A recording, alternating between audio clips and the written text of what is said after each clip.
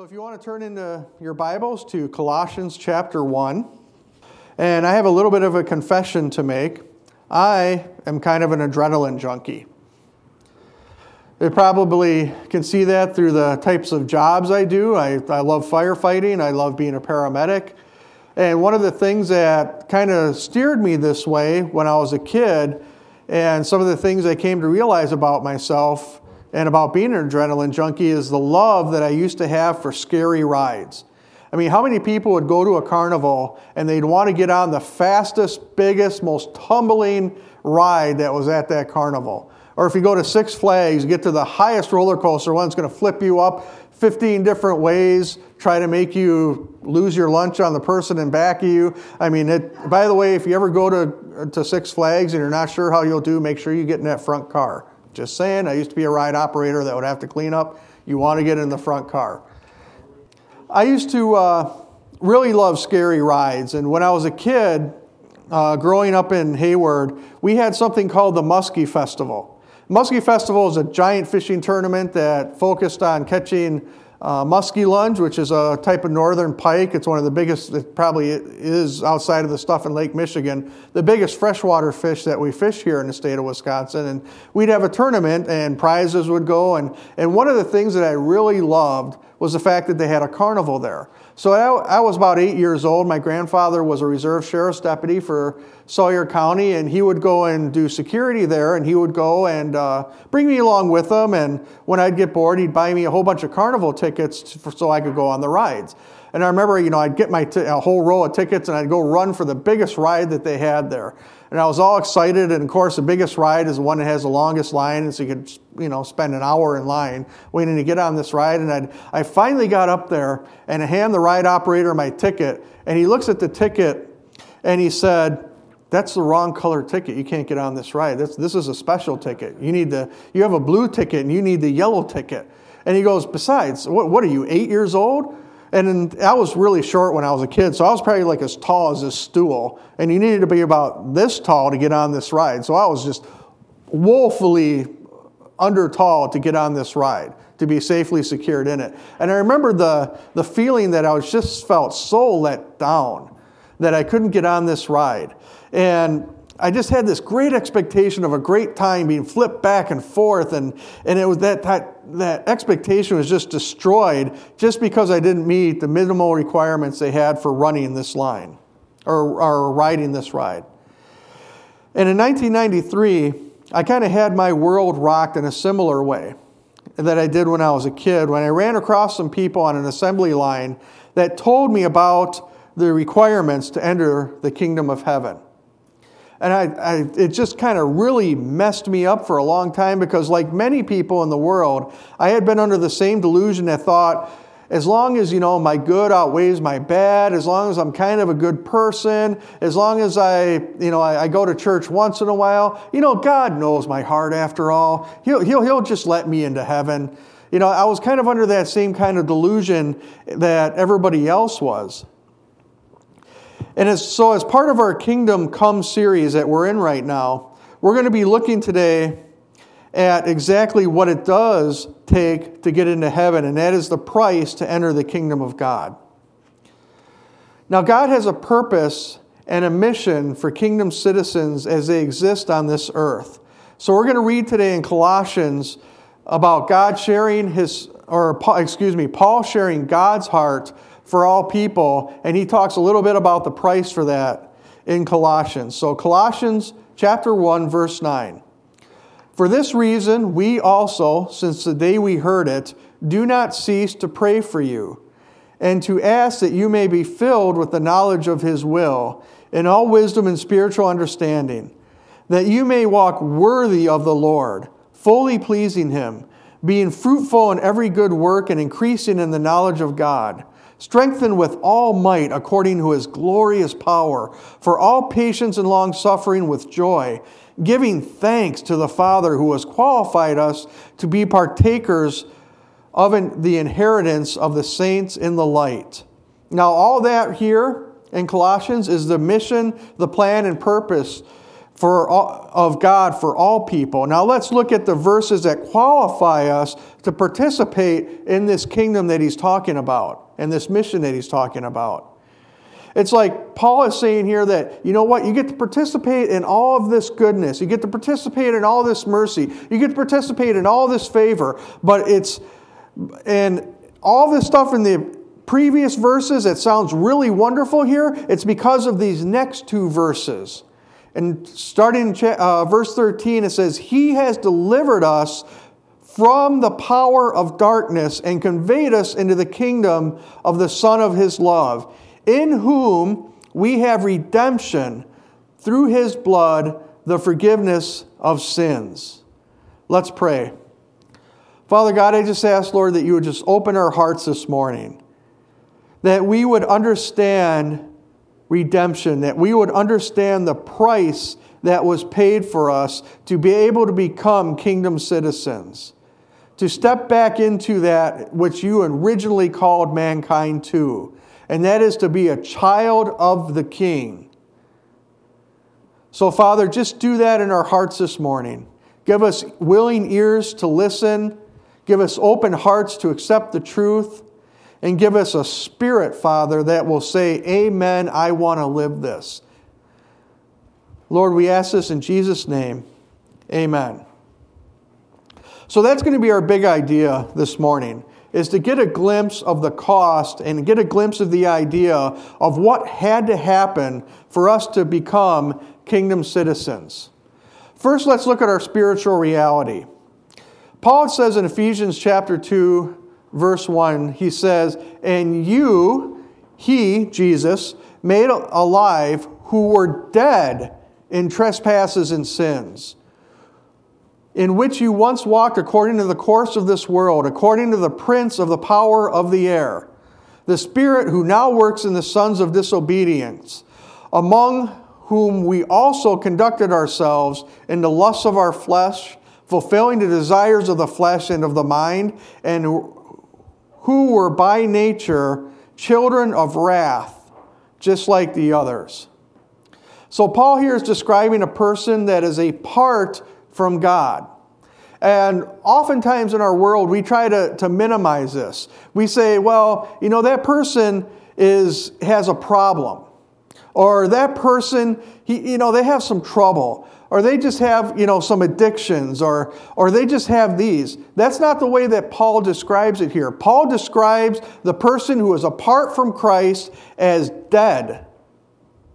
Dead in their sins. They're not sick. They're not trouble. They are a follower of evil. They are a rebel against a holy God. They're walking according to the will of the prince of this world. Prince of this world is Satan. He says that not only are they willfully being disobedient to God, but they are slaves to sin. They are slaves to their lust. They are slaves to wanting to do that which is evil. And he says that they are not children of God, but they are children of wrath.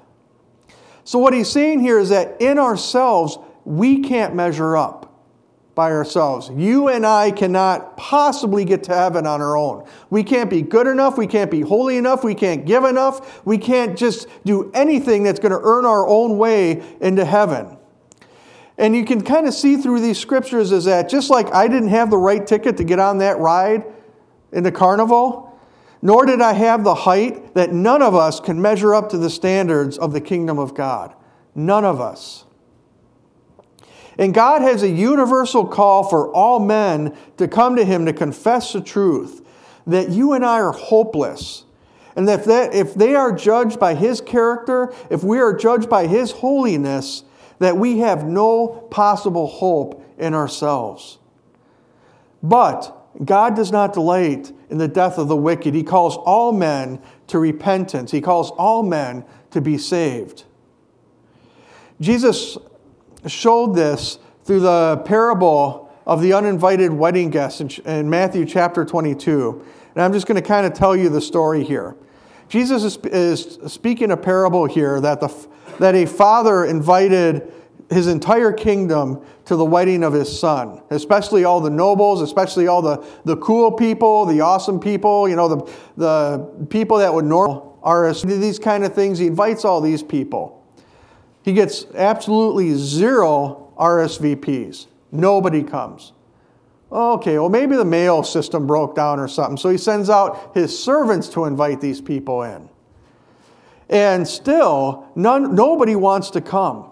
He sends the servants out again. He says, look, this is going to be the party of parties. This is going to be everything. I mean, you think that Donald Trump can throw a party? This is going to be awesome. You're going to want to be here. Everybody that is anybody is going to be here. You really want to be here. And the people again ignore him. In fact, some of them mock the invitation of the Father at this point. Some of them even beat the servants who invited them. Well, the king is furious. I mean, the king is like, wait a minute, these people are disrespecting me like this? I mean, don't they know the kind of party that I'm getting ready to throw?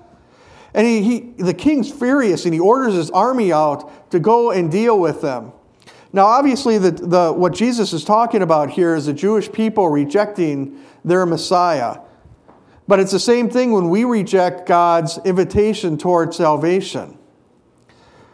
Jesus goes on to say that the king then orders his servant to go out and invite everyone, if they're diseased, a banquet hall to be full. I want my son to be honored. Therefore, I'm going to call everyone. It's not going to be just the chosen few. I am going to call everyone. And this is a picture of the church age. This is a picture of all the Gentiles coming to Jesus.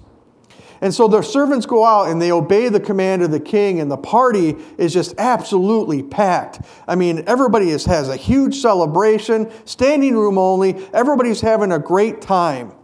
Now, back in biblical times, there was a tradition that if you came to a wedding, that the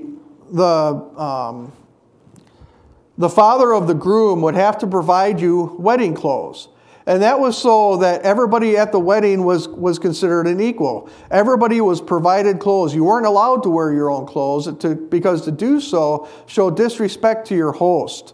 And it was a very, very grave insult. And so here the king is looking over this packed party, standing room only. Everybody's having a great time of fellowship. Everybody's just celebrating with all their might. And he sees one guy back there that doesn't have the wedding clothes on that he provided. He sees one person out there who rejected the generosity of the king. He looks back there and he's looking at this guy going, how could this person insult me like this?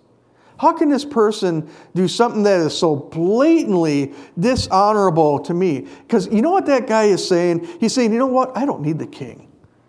He's saying, I don't need his generosity. I don't need his mercy. I don't need anything about it. I am my own man. I can stay in here with my own clothes. I can stay in here in my own righteousness. I can stay in here in everything that is mine. I am a self-made man, and I can stand here on my own. Doesn't that kind of reek of spiritual pride? Doesn't that just kind of just spit in the face of God? Somebody who wants to stand out from the crowd. I mean, we see this today. We see, Hollywood. You see the Oscars happen, and the first 3 hours of the Oscars are all the stars arriving and talking about the different things that they're wearing and how they're going to stand out from everybody else. And it's that kind of still that self-worship that is trying to happen at an invite to the king's banquet here. And that's what happened is that, the king sees this man, and he doesn't have the clothing on that was provided. And so this indicates that he has refused the free gift of the king. And those clothes in this situation indicate the salvation that is available through Christ Jesus. You're not going to be able to crash the wedding supper of the Lamb. You're not going to be able to get in without the right clothes. Just like I didn't have the right ticket, just like I wasn't the right height, you're not going to be able to get in apart from Jesus. This is a reward supper. This is not just something that anybody can attend. The big idea here is that this man represents a person who refuses to come to Christ, but tries to get to God apart from the God-appointed way through the born-again experience. Narrow is the way of salvation, and broad is the way of destruction. It is only through Christ Jesus. And just as Colossians 1:14 says, that's why you and I need redemption through the blood of Christ. We need to be redeemed. Now, redemption sounds like one of those big theological words that nobody has any idea what it means. So let me tell you what it means this morning. The idea of redemption is twofold. There's two facets of it, or there's two definitions of it. The first definition has to do with rescuing. It is redeeming or rescuing us from the punishment of sin. Now, when God created the Garden of Eden, when he created the entire universe, places Adam and Eve in the garden, tells them, don't eat of this tree. If you eat of it, the day you do, your soul will die. And that's what happened. They ate of it. They suffered physical death. From that day forward, they started to die. And that is an absolute statement. When God says something like that, there is no appeal. There is no chance of parole. He can't change his mind. He said, I am not a man that I should repent, or a son of man that I should change my mind. He said it. It has to be this way. So there's no chance of a pardon except through Christ. And it's interesting that people who are universalists will try to sit there and say, well, all the religions in the world are pretty much the same thing with different names in it. But no other religion in the world says the kind of things that Jesus Christ said. And what did Jesus say? No one comes to the Father but through me. That's right. No one. John 14:7. No one comes to the Father but through me. That is exclusivity of Jesus. And when he said himself, he said, all these other ways are the broad ways. All these other ways are the easy ways. But narrow is the road. Because there's only one way, and that name is Jesus.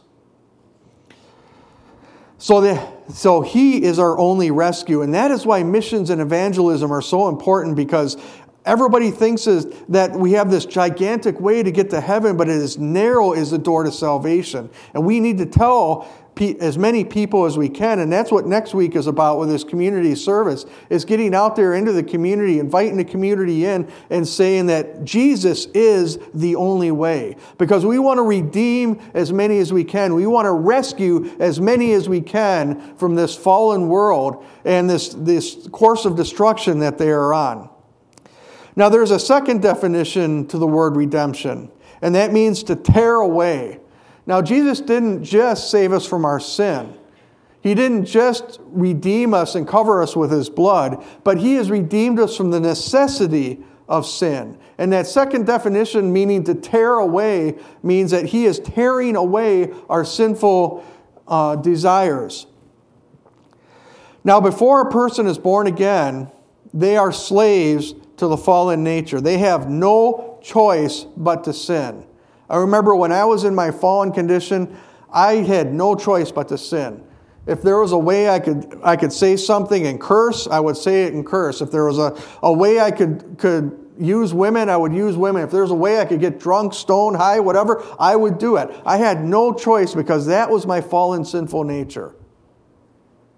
But once we become redeemed, we can inherit a new nature through the born-again experience, that when we become born again, when I spiritually knelt on my porch and asked Jesus into my heart, he reached in and tore out that sinful man and nailed it to death on the cross and gave me a new nature that wants to please God, that sees sin for what it is, that breaks the chains of sin and sinful deeds away from me. Not only does he rescue us, not only does he redeem us, but he also replaces something within us and puts us back on the course to where God meant mankind to be. In Luke chapter 15, there's the prodigal son, and this is actually what I'm going to be preaching next week in the service. I'm going to be going through the prodigal son and preaching this to the people of Whitehall.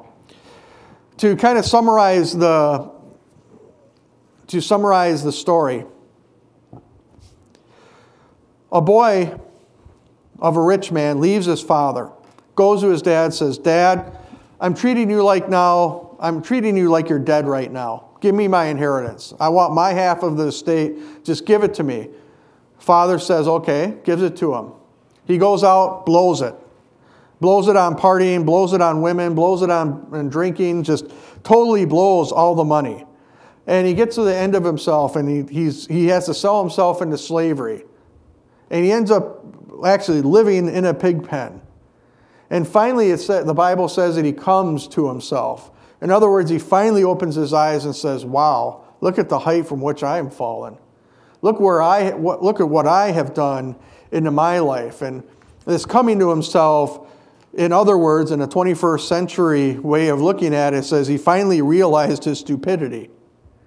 And he makes a decision. He says, I know my Father is merciful, and even the lowest servant on my Father's house doesn't have to sleep with the pigs. If I go there and just even sell myself into slavery with my Father, it'll be better than this situation that I have now. So he sets out, and he comes back to his Father, and he kneels before his Father, and he begs his Father and says, have mercy on me. Just make me a servant in your home. I'm so sorry I broke your heart. I know I don't have a right to be called your son. And the Father hears this confession. He hears this plea for mercy. And I want you to notice the incredible grace of God. The Father in this story represents how Father God treats us when we come back to Him and kneel before Him and ask for His forgiveness. Because the Father in this story not only forgives His Son, He not only rescues him, He not only redeems him and tears away the evidence of all that sin, but He restores His Son back into His family. Matthew 15:22, but the Father said to His servant, bring out the best robe, and put it on him. Put a ring on his hand. Put sandals on his feet, and bring the fatted calf here and kill it. Let us eat and be merry, for this is my son. And he was dead, but now is alive again. He was lost, and now is found. And they began to be merry. You see, God is not only a God of redemption, He is a God of restoration. He restores us back into the kingdom by the blood of Jesus Christ. And that's what He does for all prodigals, or even for us every time we mess up and we ask for His mercy. Now, He restores us back into what His original intent for us was, to be royalty. I don't know if you understand this, but you were born to be a son or daughter of the King. You are a prince or princess of heaven. That is what you were created to be. But sin strips that away from us. Because the Lamb of God has died, because Jesus took the punishment so that we so deserve for rebellion against the King, we get to come back into the family just as we have never left. All of this is restored back onto us. And all of us at some point of our lives have been a prodigal, haven't we? If we're honest with ourselves. We've wasted what God has given us. We've wallowed in the pig pen of this world. I know that I have. But the good news, the gospel, in other words, that Jesus' resurrection proves that all of God's wrath has been poured out. If God's wrath had not been poured out, Jesus could not have raised from the dead because there was still something incomplete. That is why Jesus said from the cross, it is finished. So I want you to just take a moment. God just spoke to me. I want you to just take a moment. Maybe you're dealing with something in your life right now.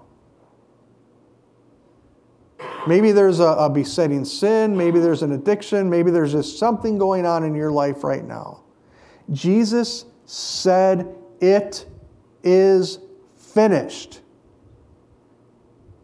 Not only the price that He had to pay, not only the punishment He had to endure, but that sin's power over your life. He said, it is finished.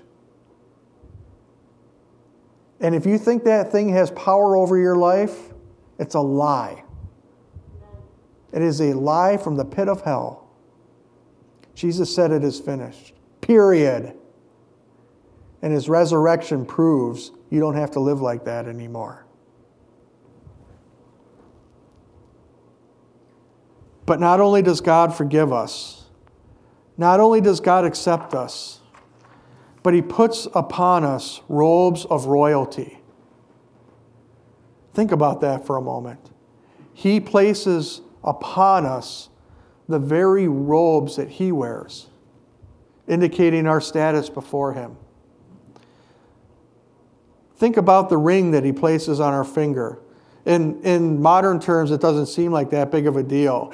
But if you wore the signet ring of your Father, you carried that same authority. You were immediately identified with Him.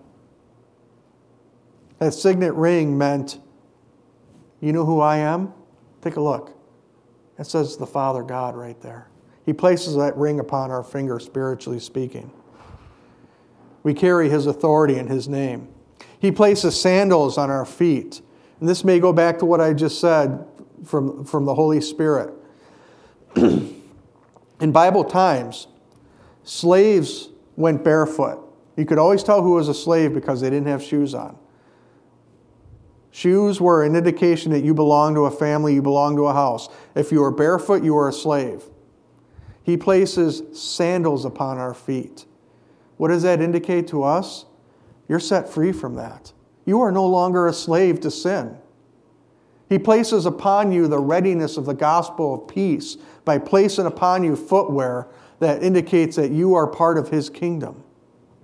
Because only a free man could wear shoes. And you are a free man if you are in Christ Jesus here this morning. You are set free by the blood of the Lamb. And the best part of this is not a position that somebody can take away from you. No one can separate you from the love of God that is in Christ Jesus our Lord. No one. Angels, demons, powers, principalities, nothing can separate you from the love of God that is in Christ Jesus our Lord. And you know why? Because this promise was written in a piece of paper in a covenant, and you know what it was written with? The blood of the person making that promise. He is saying, just like I can't go against my own blood, I can't go against this promise. No one can separate you from the love of God that is in Christ Jesus our Lord. So there's only one way to enter into the kingdom, and that's through humbling yourself to see that you can't live up to kingdom expectations. It's to accept the price that someone else paid for your salvation. In the story that I told you at the beginning of this message, I didn't meet criteria to experience the thrill of this carnival ride. But you know what? Through the blood of Jesus, you get someday to experience the thrill of the wedding supper of the Lamb. Through Jesus Christ, you get to experience the thrill of heaven. Imagine for a moment, it says that mind has not even comprehended what heaven is going to be like. I can't wait until I get there to see the absolute beauty of God and His creation. So today we're going to remember and celebrate that God made a way. And that way was through the broken body of our Lord and through the promise of God that is written in His blood. And all these promises of restoration, royalty, and an invitation to the biggest party that's ever been held since creation, it came with a price. And we want to recognize that this morning. Keith, if you could come up. We're going to serve you communion this morning. And we want to recognize the body and blood of the Lord. Father, I would ask, Lord, that you just make this a very somber time as we recognize the price that you paid for us. Not a time of a heavy heart, not a time of sadness, but a time of joy that God so loved the world that He gave His one and only Son, that whoever would believe in Him would not perish but have everlasting life. Because you did not send your Son into the world to condemn the world, but so that the world may be saved through Him. So we want to celebrate that this morning, Father. Thank you for tuning in to the Whitehall Assembly of God podcast. This is Pastor John Oscar, the senior pastor of Whitehall Assembly of God. If these messages have blessed you, I just encourage you to subscribe to these podcasts, and you'll be able to hear every single message that comes out of Whitehall Assembly. If you are interested, go on Facebook and like us on Facebook. We do have a Facebook page, Whitehall Assembly in beautiful Whitehall, Wisconsin. We also have a website that you can visit, whitehallassembly.org, or you can come visit us in person. We are located on the corner of Dewey Street and Sheila Street in Whitehall, Wisconsin. We hope to see you there someday.